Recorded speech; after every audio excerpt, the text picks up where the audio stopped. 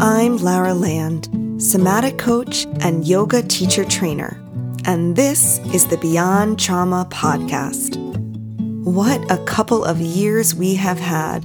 The challenges continue to grow, and more of us are experiencing some level of traumatic stress.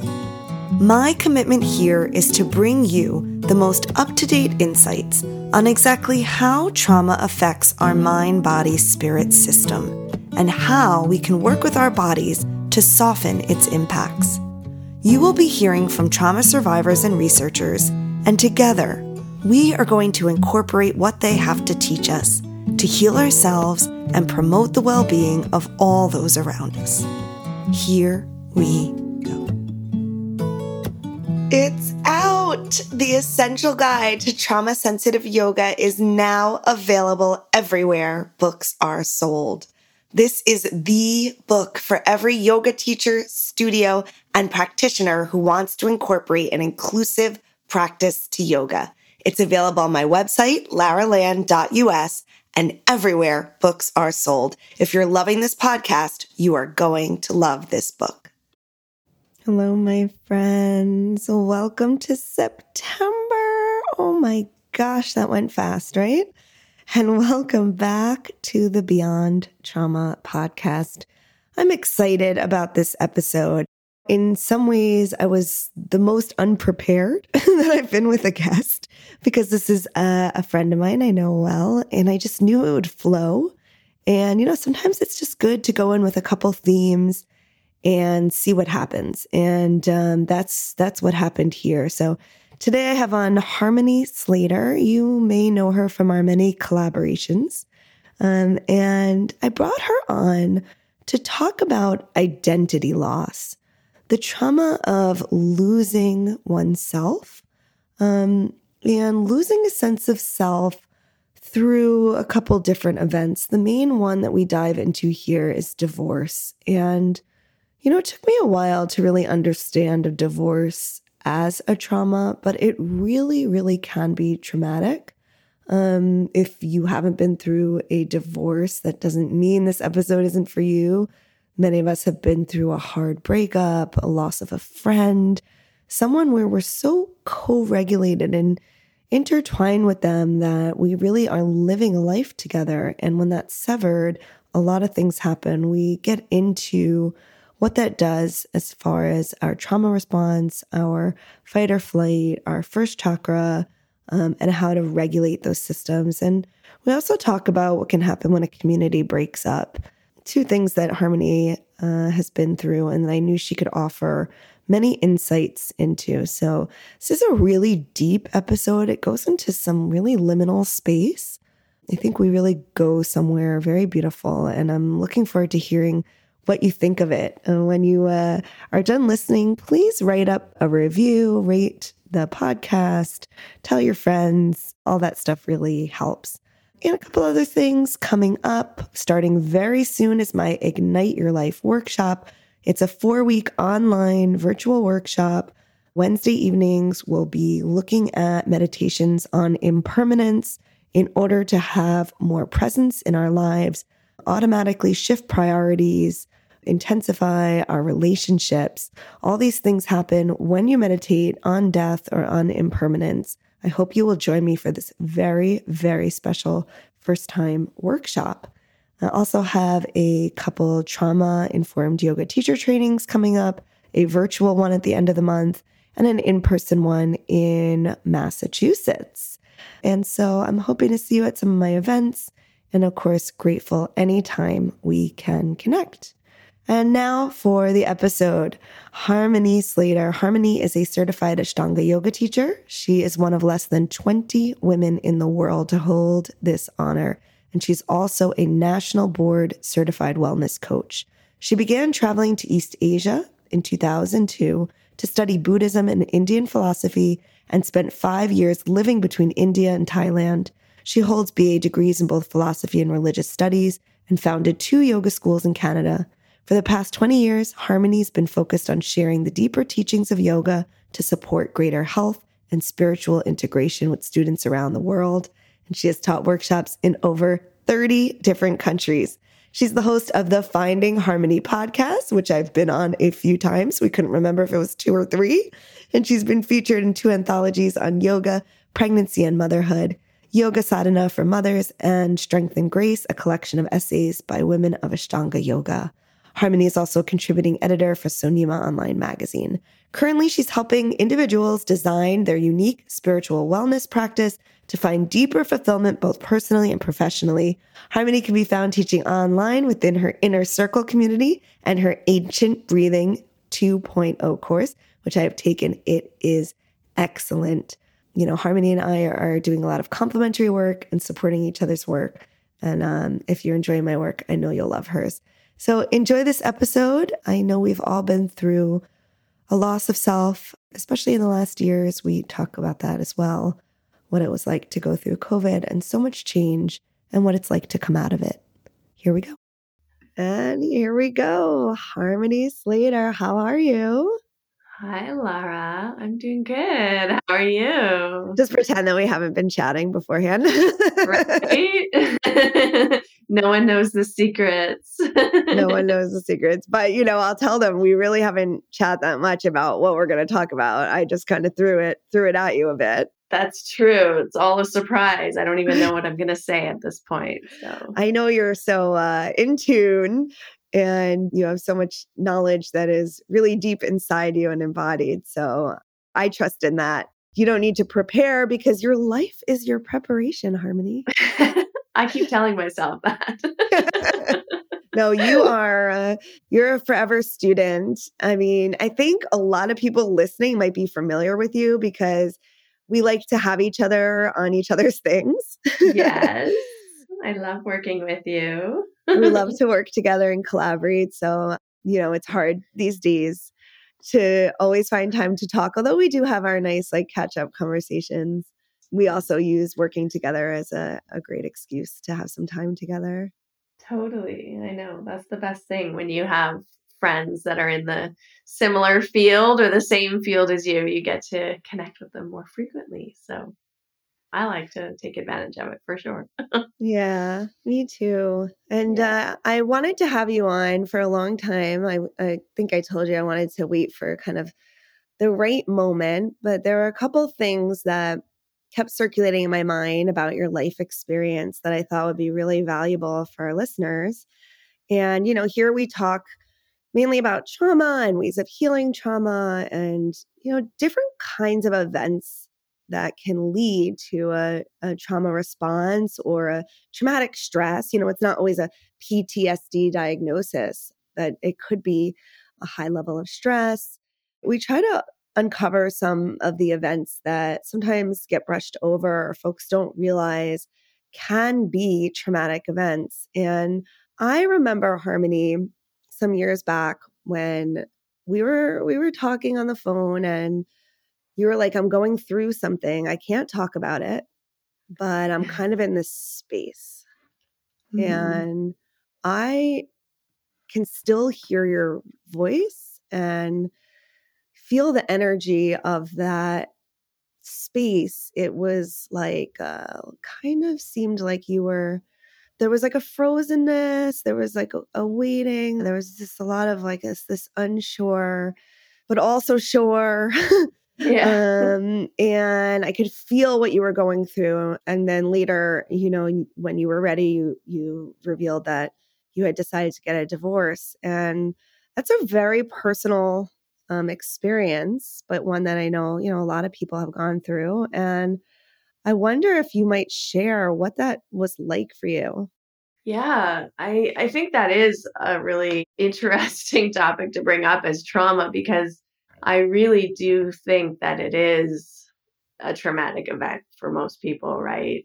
I mean, when you get married, you're building a life with someone, you're sharing an identity in a way, you know, most of the time. And so, you know, it's not just like finances and children and homes and vehicles and things like that. It's a part of you. And so, especially in my marriage, my first marriage, we worked together too. So there was also a business in there, and we were also traveling together and like a part of this community this Ashtanga yoga community that was a very kind of tight knit, small collective of practitioners and teachers that all, practice very intensely this one style of yoga. And so we were known as, a partnership within this community.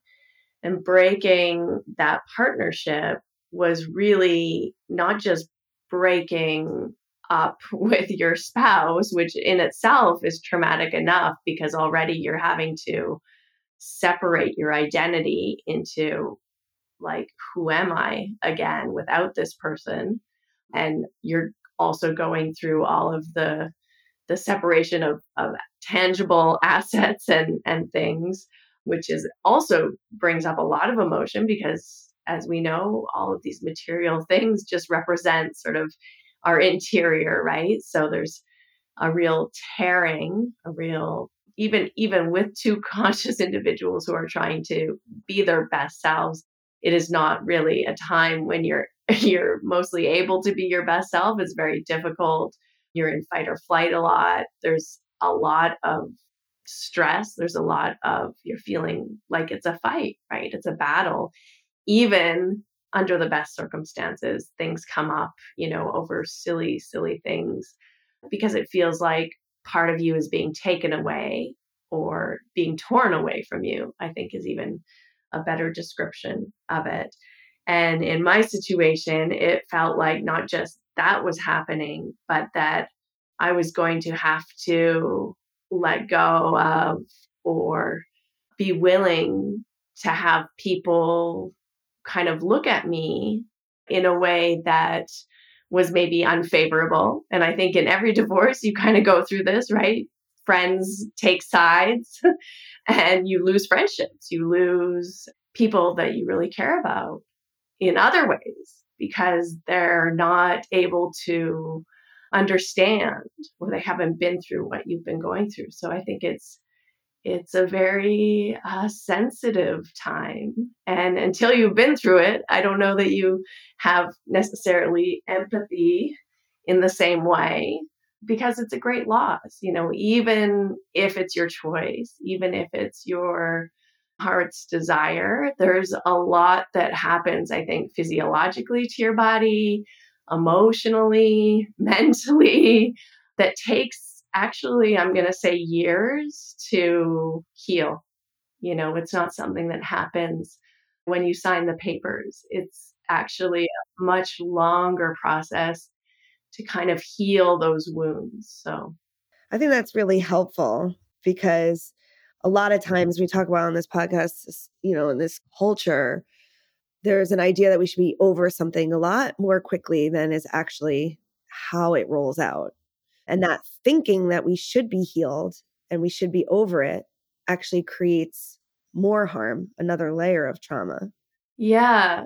Yeah, and also it takes a long time, I think, especially with something like divorce, there's sometimes shame or guilt or other types of, like, deeper emotions that get suppressed, that again, it takes a long time to really kind of go in and be with those emotions and look at them and question your thoughts and beliefs around them. It's one thing to say, oh yeah, I have, I'm fine, I have nothing to feel bad about.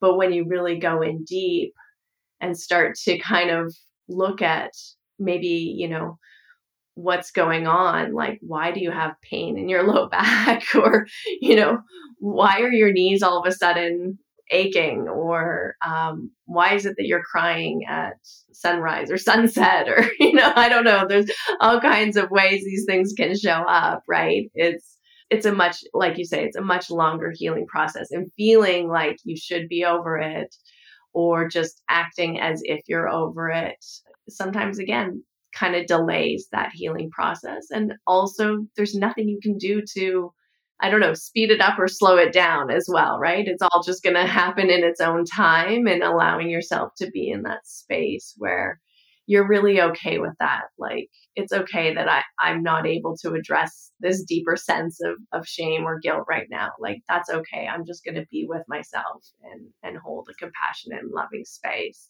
and let whatever needs to come up in its own time. Wow. Yeah, you hit on a lot of good stuff there. I mean, from the beginning, talking about identity, a loss of identity. I know there's a lot of language in marriage about becoming one. And I know for myself, and I can probably guess that you're probably similar because we have this like hard working independent woman type Yeah. personalities. I thought I'm not going to become one. I'm always going to be my own person. And I'm like 4 years into marriage and I'm definitely like, a lot of me is definitely meshed into this other individual and him into me. And it's Yeah. something that you almost can't help. No, exactly. I mean, it's kind of a mystical process in union, I'm going to say, because so much of it's happening without our conscious intention or awareness. It's just being in each other's orbit all the time. There's that great quote that says you're the sum of the 5 people you spend the most time with, or something. Like your personality is the sum of the 5 people you spend the most time with. So, when you're spending a lot of time with someone, especially when you work together, you live together, in my case, we were together pretty much every day, all day long, Yeah. until we had our son, where then it became kind of like that splitting of duties, which I know you're very familiar with. Sure am. But even then, it's still a partnership, right? You're still very much kind of enmeshed in ways that you don't even realize. You're enmeshed, you're co-regulating each other, Totally. your nervous Yeah. systems are actually working together in tandem. Hmm. And a lot of the ways that you're seeing yourself are kind of through how that person is seeing you. Yeah, that's very true. And also, you're constantly kind of, in my case anyway, sort of interpreting how you're seen by others, also through how they're seeing your partner as well, right? Like, there's definitely something there that our identities are become not just like me and this body and this personality, but it also then becomes this other person and this other body and this other personality. And what does that mean about me, right? And so it's an interesting kind of expansion that happens, but sometimes not in a good way, maybe. Yeah. Yeah, and then it makes a lot of sense, setting that up, why we would feel like when we would sever that partnership, like a lot of confusion Hmm. and loss and almost like uh kind of this sense of being out in space or in the desert, like where am I? Who am I?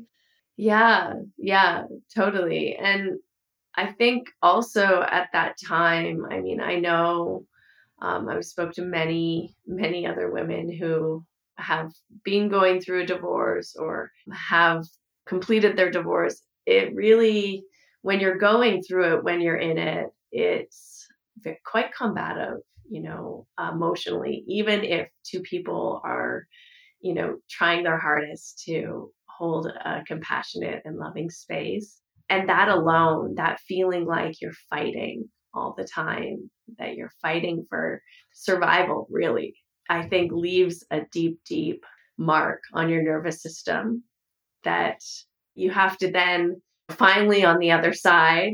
And that, again, we can talk about that too, how sometimes I think for many people, it's hard to actually, because you get stuck in that fight or flight mode, you get stuck fighting. It's hard to then like actually stop fighting.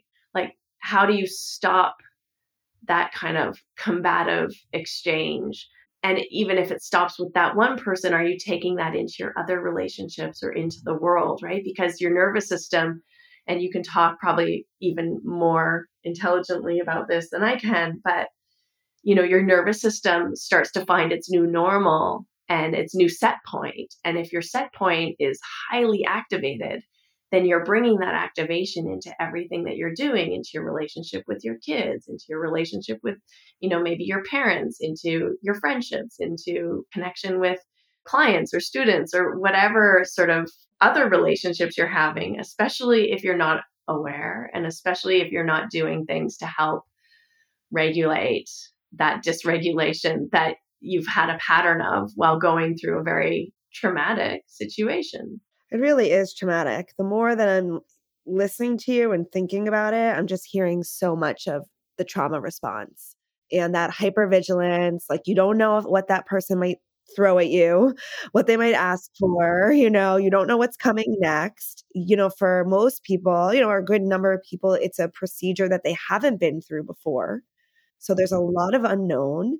You're in this new nervous system without this, partnering nervous system that you've been with. So there's all of that. And at the same time, you are also dealing with this very, like you said, combative situation. And so it's like, before you can even heal and find yourself and sense of identity, you still have to deal with so much of getting through the negotiations and all the stuff. And as you put so eloquently, the things in our lives, they have, meaning and memories, and they represent pieces of us. And yes, things are things. But of course, we see it with our children. And in many ways, we're grown children that we get, attached to our things. And it does mean something. And that also, it connects to, all this stuff, especially as women. I feel like we're taught about, yes, we want to be, especially having all this yoga background, we want to do this with as much compassion,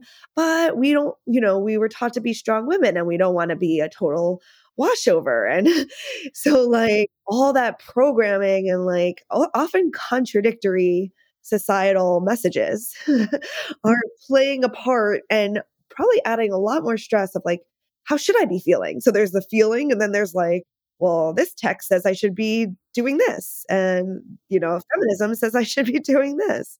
Yeah. And I think also there's that expectation or that desire to, this can be a loving, conscious kind of separation, right? But at the heart of it, I mean, your survival instincts are really activated because you're talking about things like finances. You're talking about things like, work. You're talking about things like children. You're talking about things like, am I going to see my children? Am I not going to see my children? I mean, those are really, really deeply emotional and also very much connected to our sense of survival. And am I going to be provided for? Am I going to have enough to live off of? Am I going to have enough? Am I going to be able to make an income? Right? These are all like quite serious questions that get kicked up at this time. Finances are being talked about, especially when you've brought your finances together and now you're pulling them apart. And this can happen on both sides. It's not just women. I think men feel this way too. And then, of course, it's a very masculine response. If you're feeling attacked or you're feeling threatened, you fight, right? And that puts women, I think, then in a very interesting position, because you have this partner who was once maybe very supportive and loving, now attacking, because that's the natural instinct typically. Now you're, as a woman, maybe you're freezing, or maybe you're, just trying to run away and not deal with it and not look at it, or you're put in a position to fight back, right? And it's just uncomfortable, and it's very triggering, and it's very dysregulating. Many divorces, many women I've talked to, it gets a little bit messy, and they either end up kind of at the end just like, it becomes sort of like who can last the longest in this fight. And when it becomes that kind of terrible divorce, I mean, luckily mine wasn't like that. It really becomes something that you get stuck in that fight or flight response where you're not able to then just let go, right? Like at some point you have to kind of be ready to heal, right? And healing mode rather than just fighting mode all the time. But it's hard. It's hard, especially if you're separating from someone who maybe isn't into sort of spiritual practice or personal development, and they just want to. Unfortunately, I don't think there's winners in that situation. It's just a lot of hurt and pain, and then how much can you save, maybe, right? And then and allow. And it's a tough situation. And I know it's very, very emotional. And I think we don't, we say it's emotional, but then we don't necessarily understand how that affects our nervous system and how it affects our trauma response, and how that then, might play out later on in our lives, right? Yeah. Yeah, you're really helping to identify that. I mean, I think you've helped to explain a lot about how this does go into trauma response with loss of self, with a fight or flight. Um, and that's interesting what you said about that being carried in later. I mean, especially I can imagine if, someone has experienced loss before, if there's a story about always being abandoned, or perhaps there's a new story now about with a trauma, we often protect ourselves against having another trauma. And that often means protecting ourselves against people and situations that actually we don't need protection against, which can cut us off from feeling love, from softening. But that's what trauma is, right? We go into fight or flight, we go into hyperarousal, we are skeptical, we are jumpy, we are more protective. And so I wonder if you saw that playing out later in your life. And of course, I want to get to some of the practices that you used to get through these times. And and also if you ever notice that you were triggered, what you would do, because you have I know a ton of practices that you could share with us. Yeah. I think it was, I think my situation was kind of, it was interesting in that it's, I was going through a divorce, and right around the same time, there was sort of also this other loss that was happening within our Ashtanga yoga community, within this community of practitioners that were very, we were all very close knit, and there was sort of an ideal. The ideal was like a couple, both like, we had all these examples like Richard and Mary and Dina and Jack, and knowing Kimberly, who had divorced before I did. But, it was sort of this like ideal of the yoga power couple. And then at the same time, our guru, Sri Patabi Joyce, was getting a lot of, he had passed a few years earlier, I guess about 5 years earlier or 6 years earlier, but he started to receive, there was a lot coming out around, his inappropriate or sexually misguided adjustments that he was doing within the community that were causing a lot of, some trauma, some traumatic responses to some of the students. And it was also a battle, or like a war, a fight that was happening within our community that many people, I think, are aware of. But teachers were fighting each other. Some were like on the side of Patabi Joyce. No, it wasn't. It was a healing adjustment. It was healing touch. It wasn't invasive. It wasn't traumatic. And others were like, no, it's inappropriate. It's invasive. It's not right. And so there was also, at the same time that I was going through my own personal separation and having to kind of figure out who I was on my own again, there was also this big split in our community around the trauma that had been happening from our guru. So then there was also a sense of loss that way for me, looking at our community and understanding, like truly understanding both sides of the argument.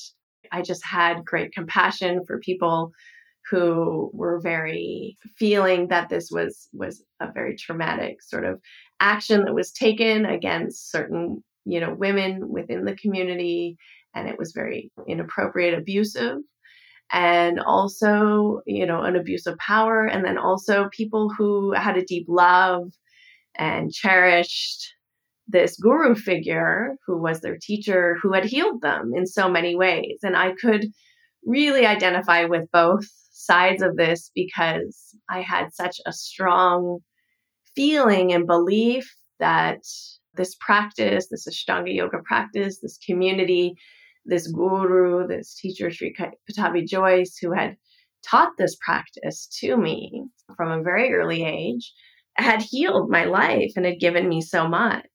But I also, there was also things that I understood he wasn't like a god or a deity, and that he had made mistakes. He had taken actions that weren't aligned with what I would say is appropriate adjustments, or a pure intent in his actions. And so I could see how people felt that it was an abusive situation. And so there was this separation happening in the community. There was a separation happening with me personally.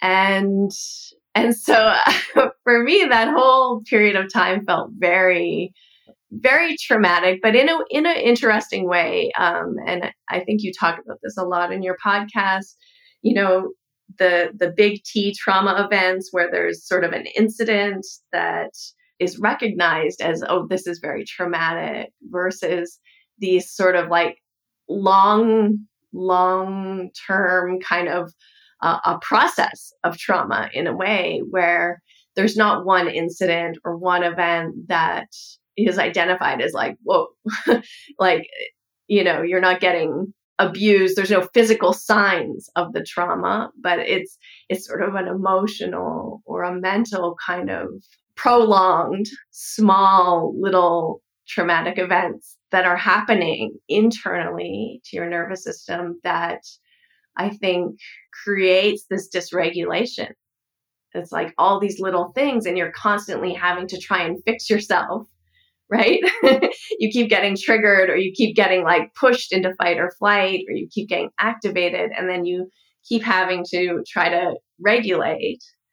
And I think it has a longer term effect that then if you're through that period, looking back, you have to then start doing some deeper levels of healing, because it's not something that you're just going to get over. It's something that might take years of processing and releasing and letting go and being with and staying with, rather than trying to brush under the carpet, the proverbial Mysore rug, or suppress or not acknowledge, but just, allow that process of grief, I think, to happen. Yeah. Yeah, well said. I mean, you definitely had a bunch of things. I kind of forgot about that they all really hit around the same time. I was caught in my own story. I mean, that at that time was around when I was entering motherhood. And so it was also like a similar feeling of just a lot of change of identity. Yeah. And like loss of this thing that was a constant and very much connected to my personal identity. Like, who am I? Right. Yeah. And then, I mean, you said it so beautifully, just the layers of loss and the fighting within community. And since everyone was in kind of fight or flight, it was hard to talk. Right? Yeah. It was hard to speak. It was hard to share any, thoughts or feelings, especially if they just weren't the main line of kind of what you were allowed to say. And that's hard as well, because it doesn't allow you to process the complexity and the mixed feelings that you're, pointing out. Yeah. And to even just sort through that mixture of feelings, is itself its own process, let alone having sort of pressure of a community or pressure of certain people within a community to, or even outsiders not in the community, I think, judging and, not allowing that process to happen, saying you can't go through that, in a way, right? There just was like not a lot of room for nuance or complexity. It felt hurtful, I think, to a lot of people, and hurtful to a lot of people on both sides of the argument, or both sides in both of those perspectives. I don't know that anyone came out of that unchanged. I think we've all kind of shifted and changed in different ways. And some people have completely stepped away from the practice, not just because of that incident. But I think when you go through that kind of trauma, or when things come up and you are going through a big change like motherhood, becoming a mother, or going through divorce, or just even hitting your midlife stage where you're feeling like, oh my God, nothing's working like it used to. I can't keep up. I can't keep doing things at this pace. Yeah. Oh, right? yeah. That's a big one. That's going to come up for a lot of people at a certain stage.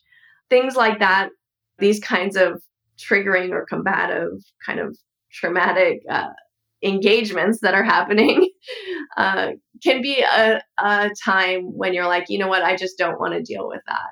And so you just kind of turn and walk the other way and don't look back.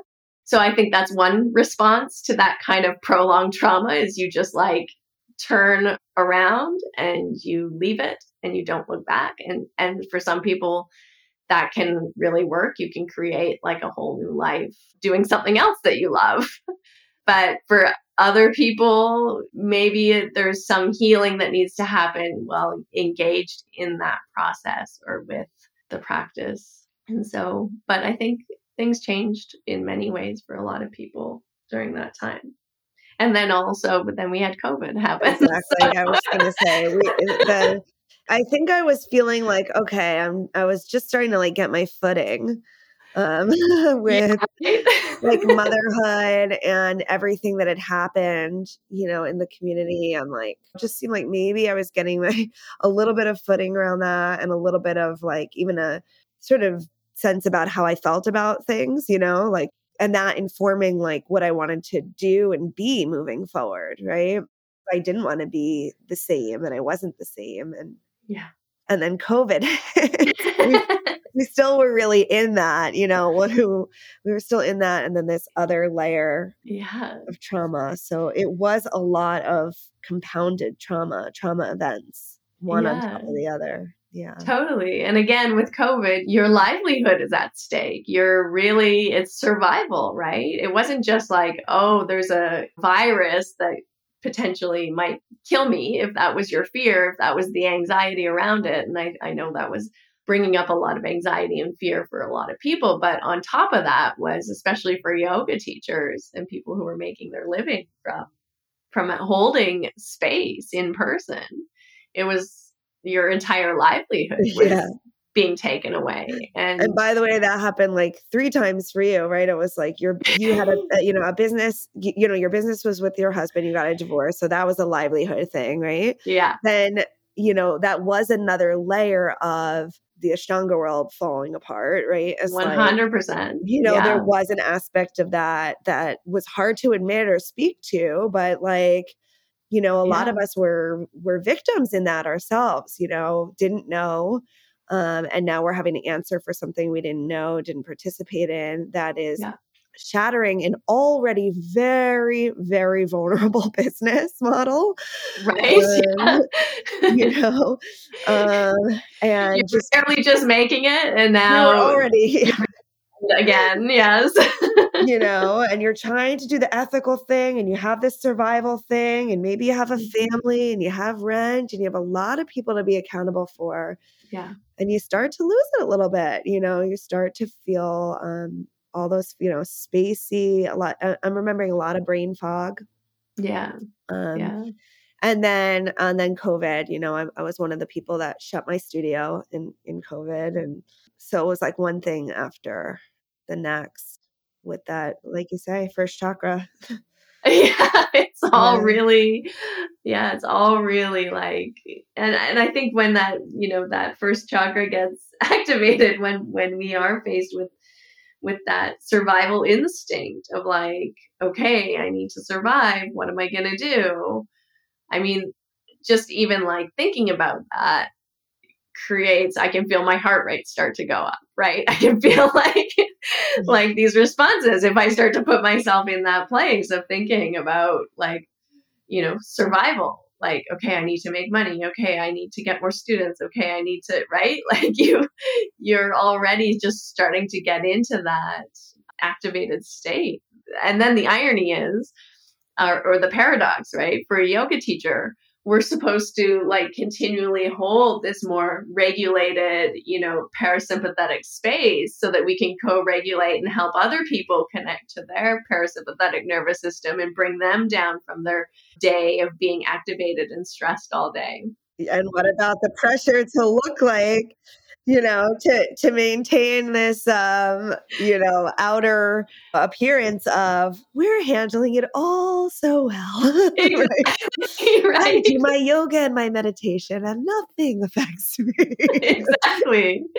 Yeah, it's really, and so then there's like this inner kind of like shame spiral that starts to Yeah. happen in a way, right? Which Yeah. again is dysregulating.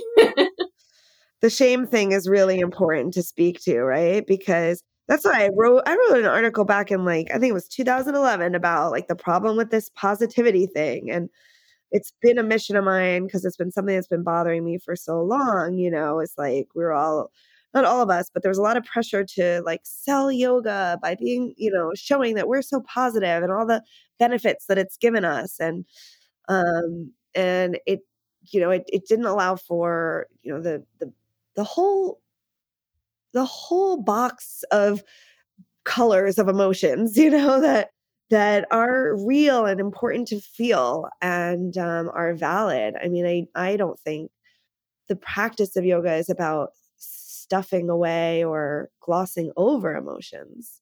It definitely helps us to understand our nervous system and sensation and how sensation turns into thought and emotion and have some space around it. But it doesn't mean that we're not allowed to be angry or sad. Yeah, no, not at all. And I think you said something really interesting there, like the idea of watching the sensation turn into emotion or into thoughts. I think the practice gives us that tool. If we be with it, if we're really giving ourselves time to be with the sensation. And that's actually a lot of, and then giving ourselves the time and space to be with the emotion too.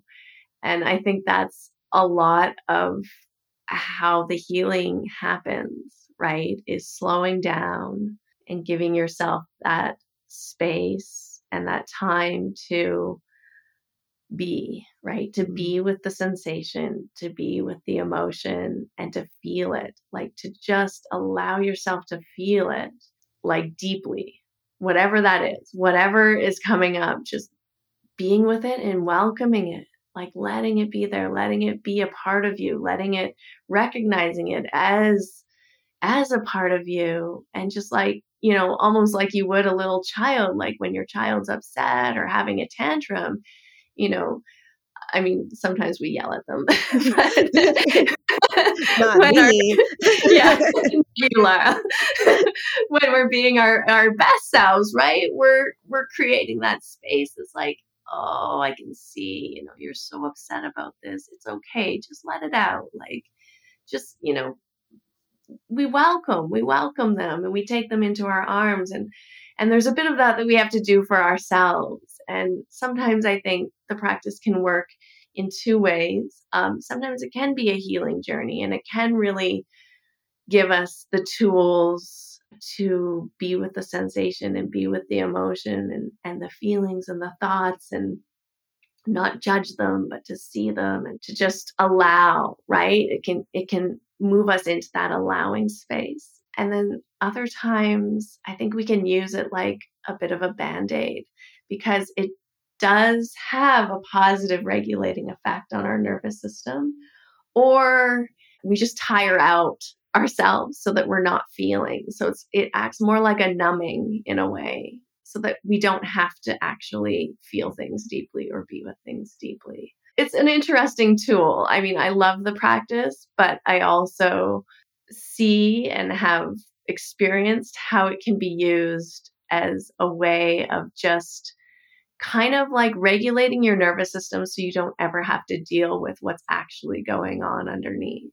I really appreciate you calling that out.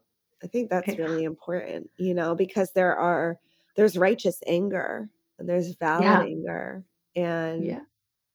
it's, numbing out and glossing over. And I've definitely seen that tiring out as well, where it's just like, there's Yeah. I nothing mean, left at the end of practice.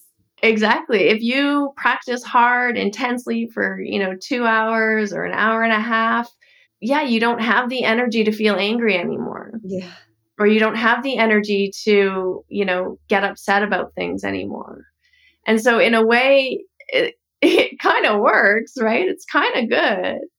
But on the other hand, it's like sometimes you need that energy. You need to have enough energy to actually be with the emotion, because that takes a lot of energy.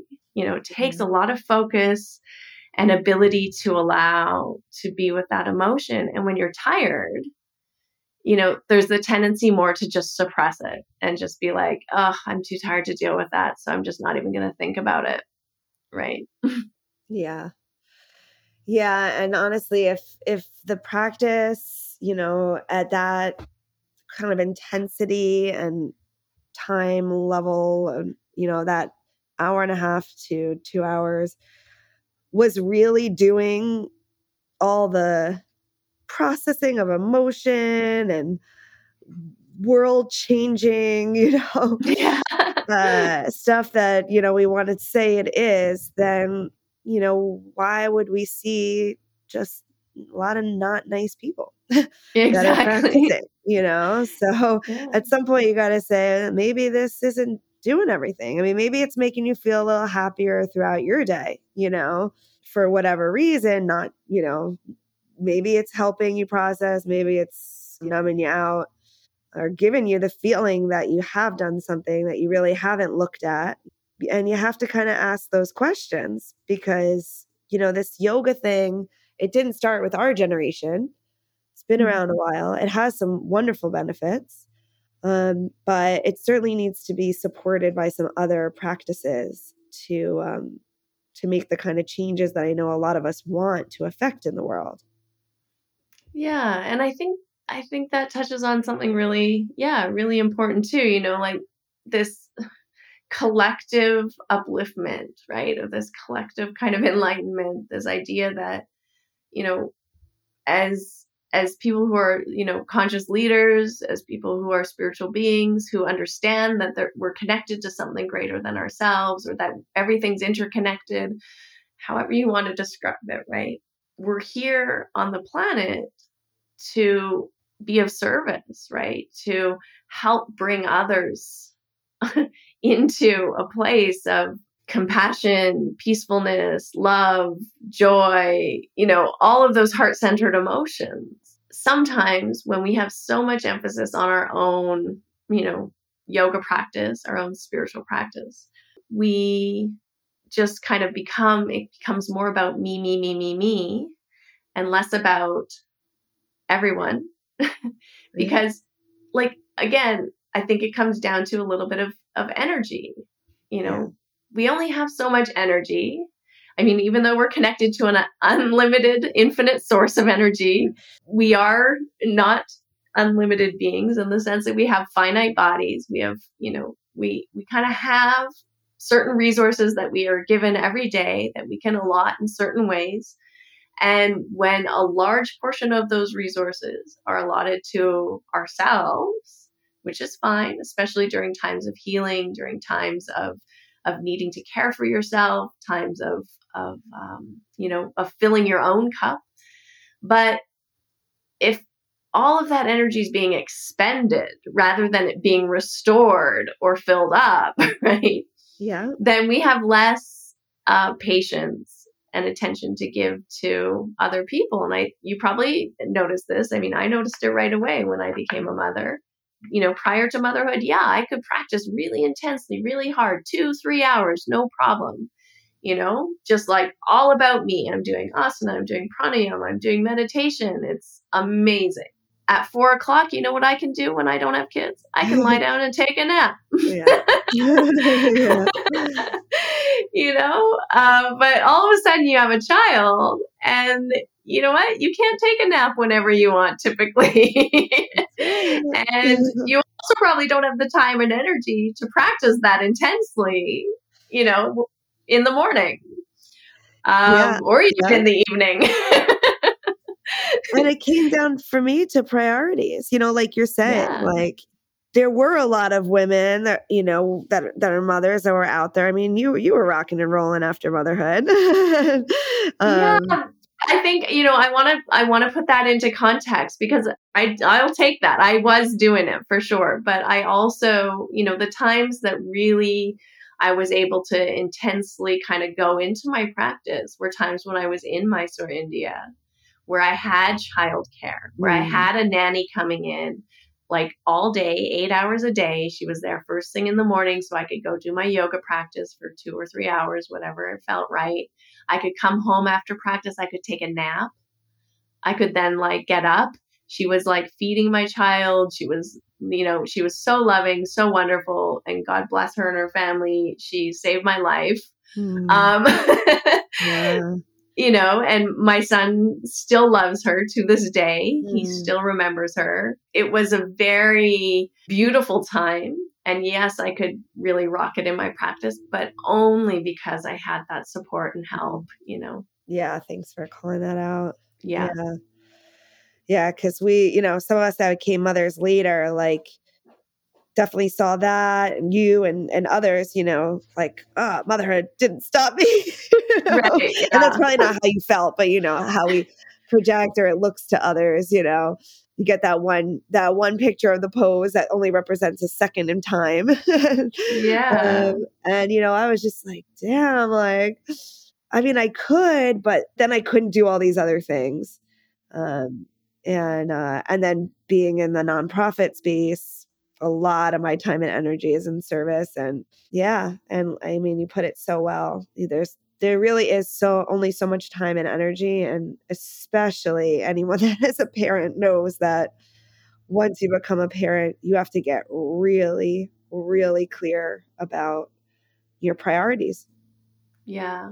Yeah, totally. And for me, I started noticing if I practiced, too much and expended too much of my energy early in the day, I Yeah, was really irritable. I was like snapping later in the day at my kid. I was exhausted. yeah, And it became a choice of like, okay, you know what? I can practice in a way that I'm still getting the benefits of the self-care, of the like breath, of the movement, of refilling my cup. I can practice just enough to yeah. do that. That's going to still give me energy later in the day, that I'm still going to have something left over. So I'm not being a total, to my 2-year-old Yeah. Yeah. who doesn't deserve it because they're just two. Like, they're doing exactly what a 2-year-old does. Yeah. Like, you Yeah. know, and so, and I noticed that my relationship with my son went better when I didn't do those intense practices. I mean, those little pockets of time in India with the care and where I could nap and, really take advantage of having that support. When I was at home, I was teaching, I was running a yoga school and yoga shala. I was being a mom and still trying to fit in a practice and still doing all the house cleaning and making the meals and, organizing all the things. My, oh my. So, yeah, exactly. I mean, so you have to kind of pick and choose a little bit, right? And also figure out what fills you up. Like, what is it that you need to find balance so that you can still, I think, be of service, whether it's to your children or to your community or to your students or to your clients. I mean, that's a good place to be because I feel like now you've been figuring that out and you have so many, you have that longevity of practice and studies. I think I started the podcast by just saying, like, I feel like you're a lifetime student. You've studied Buddhism and yoga and different, pranayama and really so many angles. And you're able to take from those different practices, right, without being just narrow minded to this is the one way. And you're using it to help both your own healing and your own nervous system regulation, and also for others. Yeah, I mean, I feel like that's sort of maybe it's my life mission. I don't know. Let's see. Yeah. Yeah. But yeah, I don't know. I just think it's so hard to be a woman in this world. I mean, I can only speak to that experience. I think men have their own bundle of troubles as well. But, as a woman in this body at this time, there's such a heavy load that I think we're carrying still. And it's funny, we watched the Barbie movie Yes. at the theater. And I just thought it was so beautiful in the way that, like, there was a simpler time when women just, like, did what women did in a very stereotypical way, like the 1950s, right? Or 40s or 30s, right? Simpler in that your job was very defined, your role was very defined, Yeah. but possibly, potentially, inevitably not necessarily soul fulfilling for each individual. And so we opened up this beautiful array of opportunities and possibilities, and now we have infinite opportunities and possibilities, as a collective, as a society, especially in first world countries where, women can do anything and be anything. That it's wonderful. But we still have all of this unconscious baggage from, like, needing to fulfill certain roles or needing to be the ones who are doing all of the things, and never feeling like we're good enough. We're never feeling like we are enough or we're doing enough. We want to be the perfect mothers. We want to, have the nice, clean homes. We want to, make the healthy meals. We want to also have a fulfilling career and purpose. And we want, intimate connections and important connections and powerful connections with friends, with families. We want all of this, and we can have it.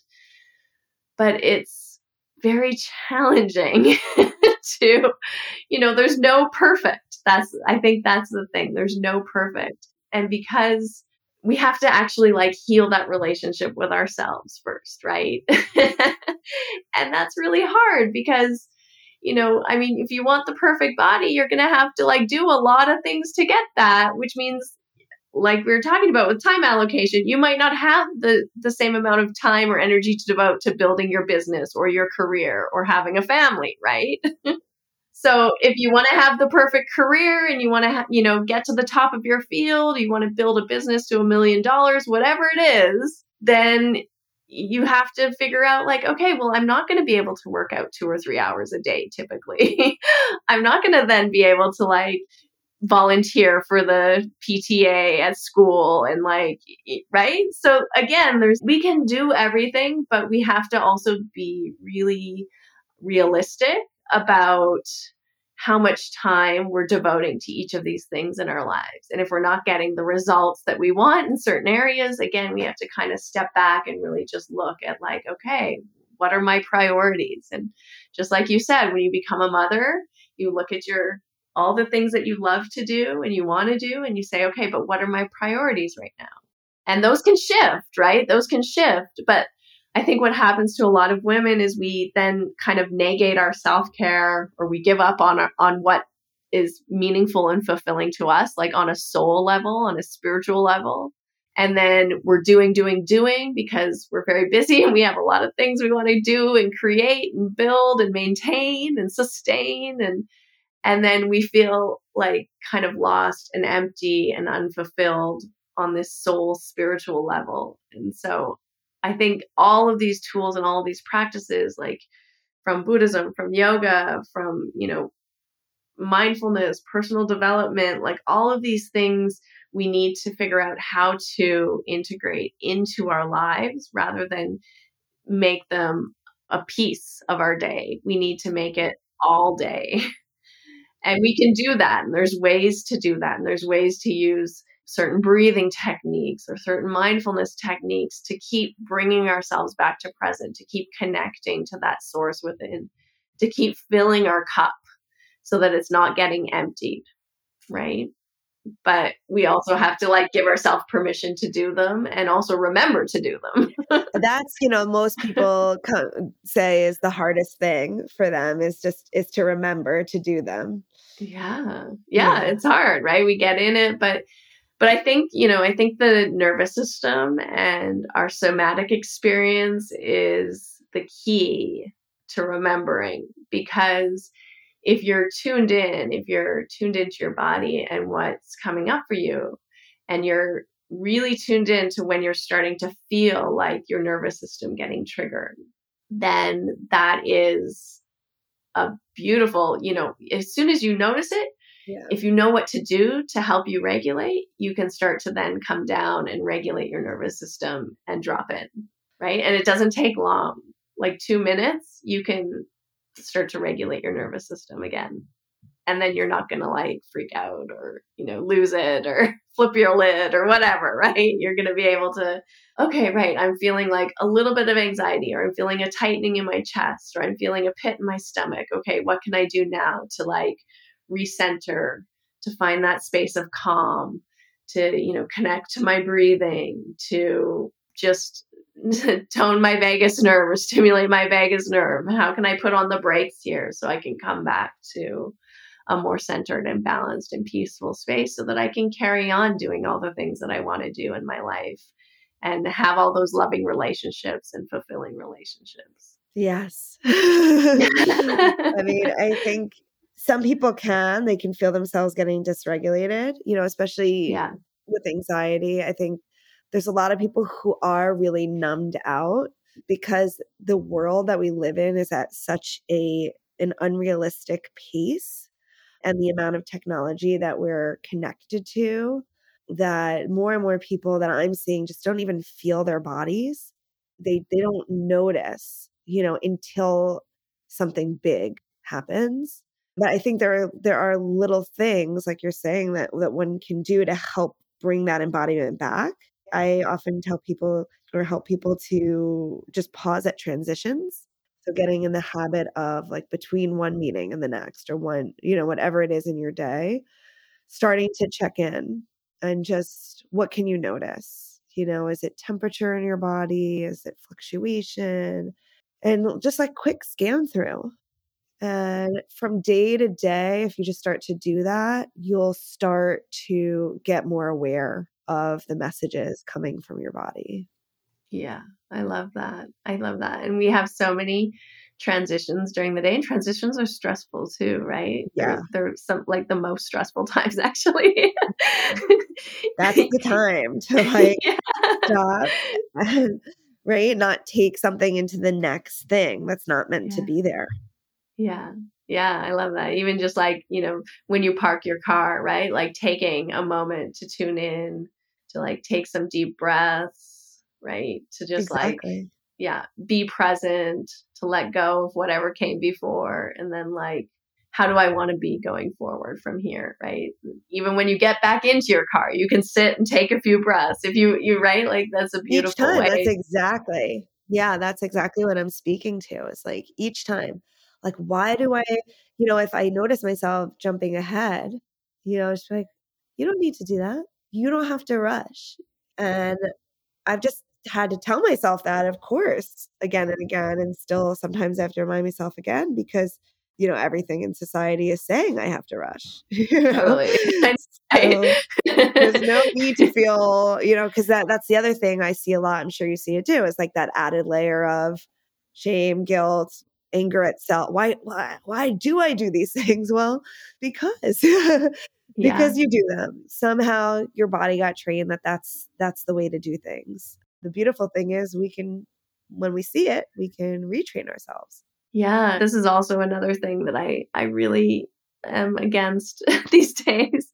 But like the toxic wellness culture, I feel like we have a lot of pressure, especially as we're both in the wellness field and we're yoga teachers and like have come up in this for like 25 years, the green smoothies, the morning routine, the evening routine, right? There's like so many things that we should be doing or could be doing, right? To increase wellness. And then again, as women taking on this, like, we want to be well, we want to like have the perfect, relationships and homes and do all these things. And we want to be regulated and feel connected to ourselves.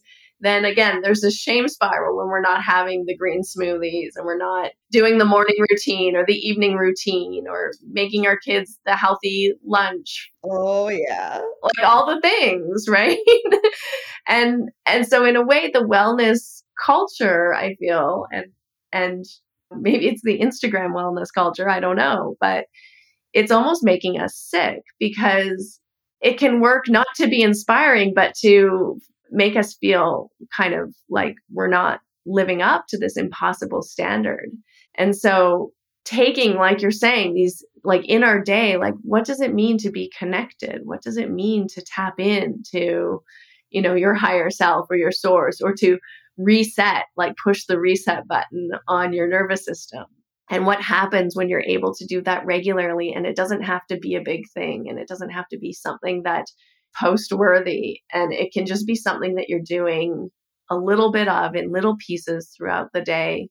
It is helpful to like maybe start your day with something that's, just for you. But again, it doesn't have to be like a big elaborate morning routine. It can be 5 minutes, but doing something where you're like, because we wake up because cortisol enters our system, right? We wake up, that's what gets us up. So we're already kind of like in that, fight or flight mode. When we wake up, we often wake up kind of stressed, and that might either do one of two things, right? We might then be like, oh, I don't want to face it, and like try and go back to bed, hit the snooze button 15 times. Or we wake up and then we go straight into like doing mode, working mode, right? Again, it's like a perfect example of fight or flight, right? Yeah. And so, yeah, like taking 5 minutes to just like breathe, to visualize how you want your day to go. That's what I was going to say. What do I want from today? Like, what's really important? Exactly. Like, just to find that baseline or that through line for yourself, to be really intentional in just like, yeah, how you want to be in your day, rather than, thinking of all the things you have to do. Exactly. And there's a million different little micro practices you can do, How you want to be versus what you want to do. I really want to say that again and again, Yeah, totally. How do I want to be in this day? Yeah. Yeah. And I think as women too, we often think of like this masculine and this feminine energy being, this like the yin and the yang, or this active and receptive kind of dichotomy. And I think as women, we get caught up in this doing, which is the more active masculine way of being. And it's fine. It's cool. We can do that, but sometimes I think our more natural state, or our more like restorative place, we forget that we need to enter this restorative place, which is the receptive, which is the just being rather than the doing, and just able to sink in and just receive, right? To not have to be giving all the time, which is an action, but like, how can I receive this? Yeah. How can I be with this? I think that's so restorative for that kind of feminine energy and for that parasympathetic nervous system. Because if you look at the nervous system, we have the fight or flight response, our sympathetic nervous system, which is the activating. It's when we're in action, we're doing. And then we have the parasympathetic response, the rest or digest, which is the being, right? Yeah. We're resting, we're digesting, we're taking in, we're receiving. And that's really where we need to focus, I think, because like you said, the world is really forcing us to do. And as women, that means often give. Yeah. Right? And so then when are we receiving? When are we allowing? When are we just being and resting? And I think that's really important. And that's exactly what you're talking about with taking those transition times, right? Like can I just rest here? Can I just breathe here? Can I just be here for 30 seconds and just, oh, okay, let it go. Just, ah, enter that state rather than just going quickly from one thing to the next, to the next, to the next. Yeah. Yeah, and I think, I mean, there's so much more we can go into. I can have you on again, Harmony. There's a lot. I don't want to keep you too much longer, but yeah, I mean, you're bringing up a lot for me around. There's a knowing that we deserve that layer, that I'm sure you get into with your clients. The deserving to rest, the deserving to be happy, the deserving to take care of oneself, the value in ourselves as we are, not in what we do or what we accomplish, but in who we are. I'm getting emotionally really saying those words. Yeah, that's a big Uh, one. and the legacy that Mm, we want to leave, right? Like, this is a mhm, lot of the work that I've been doing lately around, a mm. lot of that death meditation and focusing on impermanence. And it's actually really life affirming because, it's like most of the stuff, it just doesn't matter and it won't matter. So what will matter? And I think that is how we are, not what we've done, but how we've been, in relationship and to each other.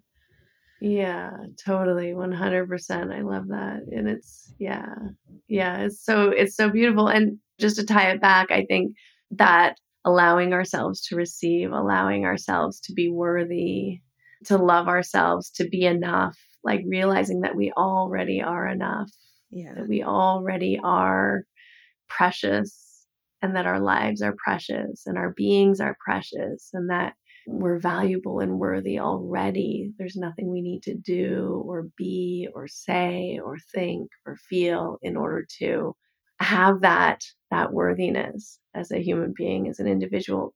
That deeper work that you're talking about, and it also relates back to those trauma responses, right? That's It that sure deeper does. healing, Yeah. because when we've had those traumatic experiences, our identities, our sense of self worth, our sense of who we are, often there's shame involved, often there's guilt involved, often there's a sense of, I'm a bad person, or why did this have to happen to me? There's all kinds of things that make us feel not worthy, not loved, not good enough, not valuable, like there's something wrong with us, we're defective. And that deeper work is really being and recognizing that that's affecting us at a very deep level. And then putting that healing balm on, right? Like really, truly, not just knowing in your mind, like, yeah, I'm worthy. Yeah, I'm valuable, right? That's not going in. Right, That's right.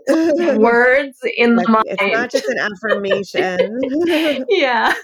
But like Yeah. really, really feeling it. Like, can you feel that in your heart, in yourselves, that you deserve to be here and that you are loved and you are good enough? You are absolutely worthy of everything you want and everything you dream of and everything you want to be. Yeah, that's just like the healing that has to happen, I think, from the trauma. And it's a journey, right? It's not something that you can just like drop into. It's like that onion in a way, right? We can keep going deeper and deeper and deeper because we always hit these sort of self-limiting beliefs, or we hit these places where we feel like it's not possible. So continuing to kind of go deeper into that healing journey, I think, is the process where we need to go to heal that trauma and allow our nervous system to come back into a more regulated state. Well, I really believe that. First of all, thank you for those words. And I think, I hope and I believe that someone hearing this, that's really helpful for them. And I do believe that it's that onion that's been helpful for me, because I think earlier in my process, I would think that there was somewhere to arrive and there was a speed to get there. And like a lot of people feel like, I've been doing this like self-help, self-healing work for so long. Like, why aren't I healed? And I think for me, knowing that it's a process and it's an ongoing process, and like finally surrendering to that has been actually helpful in the end, is like, okay, like this is just, life is this work and it's a beautiful thing. And now I can just like delve into and enjoy the work and forget about that, like, there's going to be this one day where I arrive healed, Yeah. but that helps. Yeah, totally. And I mean, I think it's also that recognition like you're already healed. Like your healing doesn't mean not having pain, and it doesn't mean not having sadness, and it doesn't mean not having real human experiences because those are going to keep happening. Like, Exactly. Yeah, right? exactly. Exactly. Yeah, we have sometimes an unrealistic idea of like what that would look like.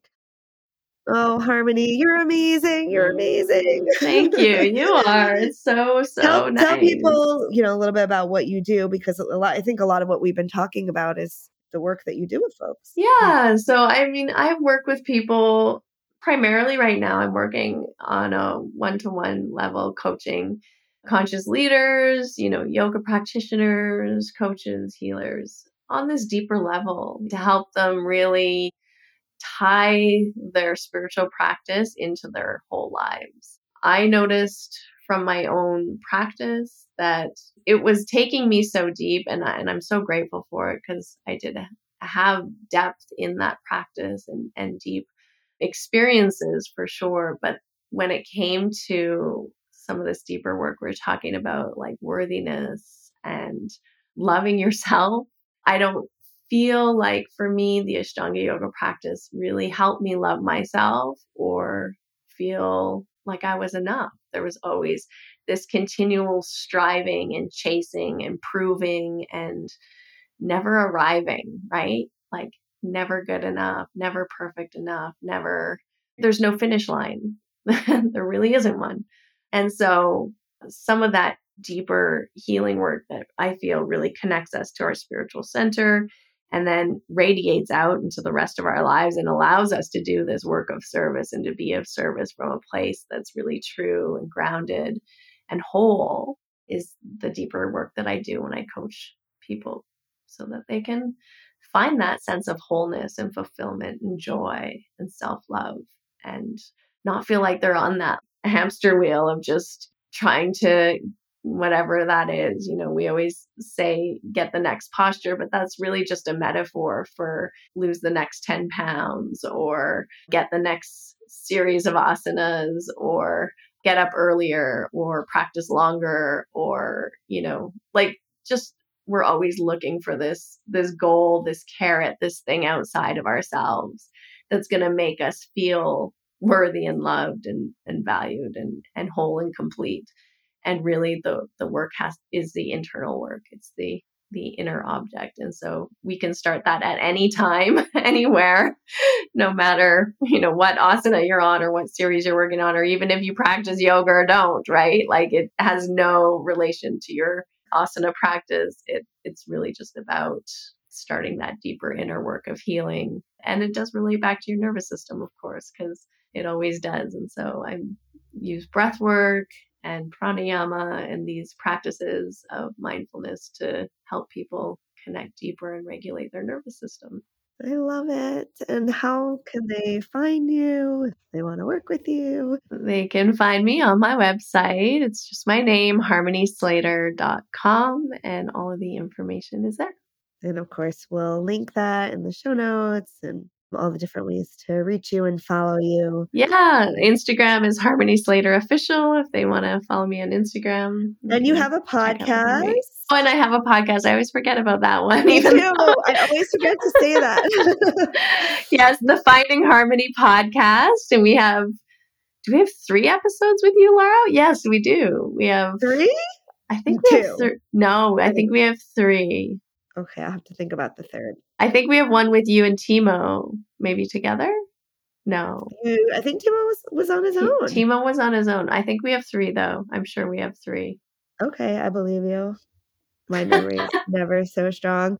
Maybe we did one that I've forgotten about to like maybe around our I think India we did fundraiser. One. Yes, I think we did something in there around that. That I might don't be know. true. Yeah.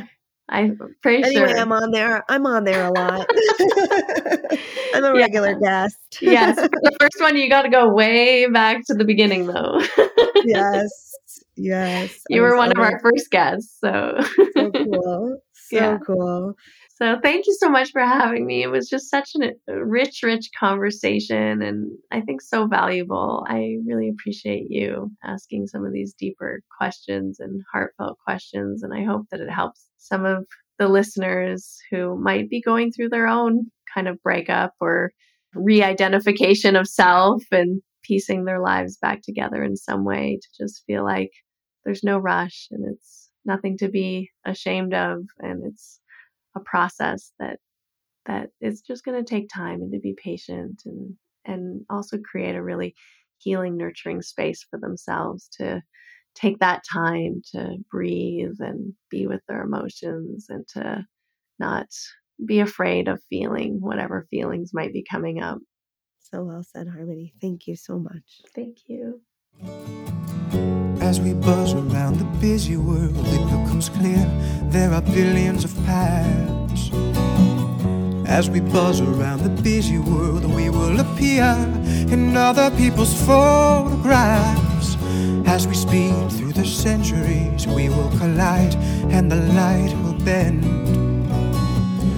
We will be accidentally immortalized in someone else's land.